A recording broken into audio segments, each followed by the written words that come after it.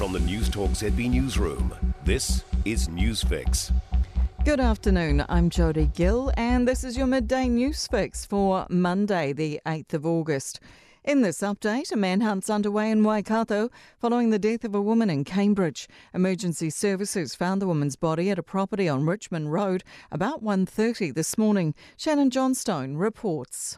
Police say they're making inquiries to locate the offender with an increased police presence around the town of Te Aroha. They're asking anyone who sees suspicious behaviour to call 111 immediately. Officers have also begun a scene examination at the Cambridge property.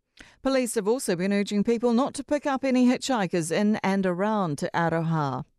Bad weather is continuing to cause travel disruptions around the country. A heavy dumping of snow across the South Island has closed state highways 85 and 87, as well as the Lindis Pass and Burks Pass. Waka Kotahi is advising drivers to use snow chains on routes around Canterbury. State Highway 1 south of Kaikoura has reopened after earlier being closed due to snow. Fog restrictions have been lifted at Auckland Airport, but more than 40 regional flights have been cancelled or delayed. Heavy rains also caused slips and flooding in Wellington. A breath of fresh air for the residents of Eastern Christchurch. The stinking, trickling filters at the fire-damaged wastewater treatment plant should be completely empty by the end of today. That's a month ahead of schedule.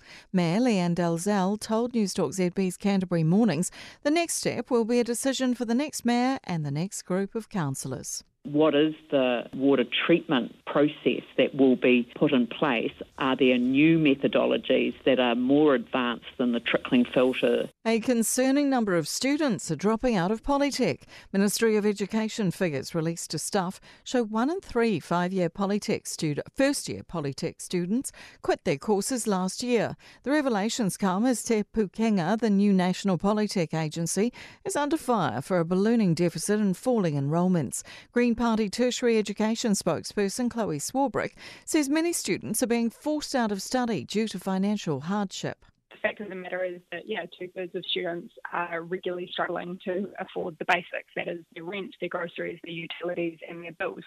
The Greens and National have found at least some common ground on how to fix the worker shortage around the country. The Greens are rubbishing National's new policy to get under 25s into work, with incentives for those who stay in work and penalties for those who don't. But Social Development spokesperson Ricardo Menendez-March says the Greens and National do agree on improving pathways to residency to get more sought-after workers in from overseas.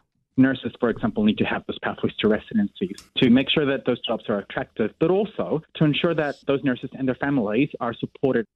In sport, a New Zealand 1-2 finish in the latest IndyCar race in Nashville. Scott Dixon is right back in the championship title race after winning for the second time this season ahead of Scott McLaughlin, who started from pole. Lisa Carrington has no plans to scale back following another sensational canoe sprint world championship. The 33-year-old has won gold in the K1 500 and K1 200. She now has 12 world titles, having won her first 11 years ago. I'm Jodie Gill and that's your latest news fix. We'll be back with the next update at 5 p.m. from the Newstalk ZB Newsroom. For more news, listen to Newstalk ZB live on iHeartRadio.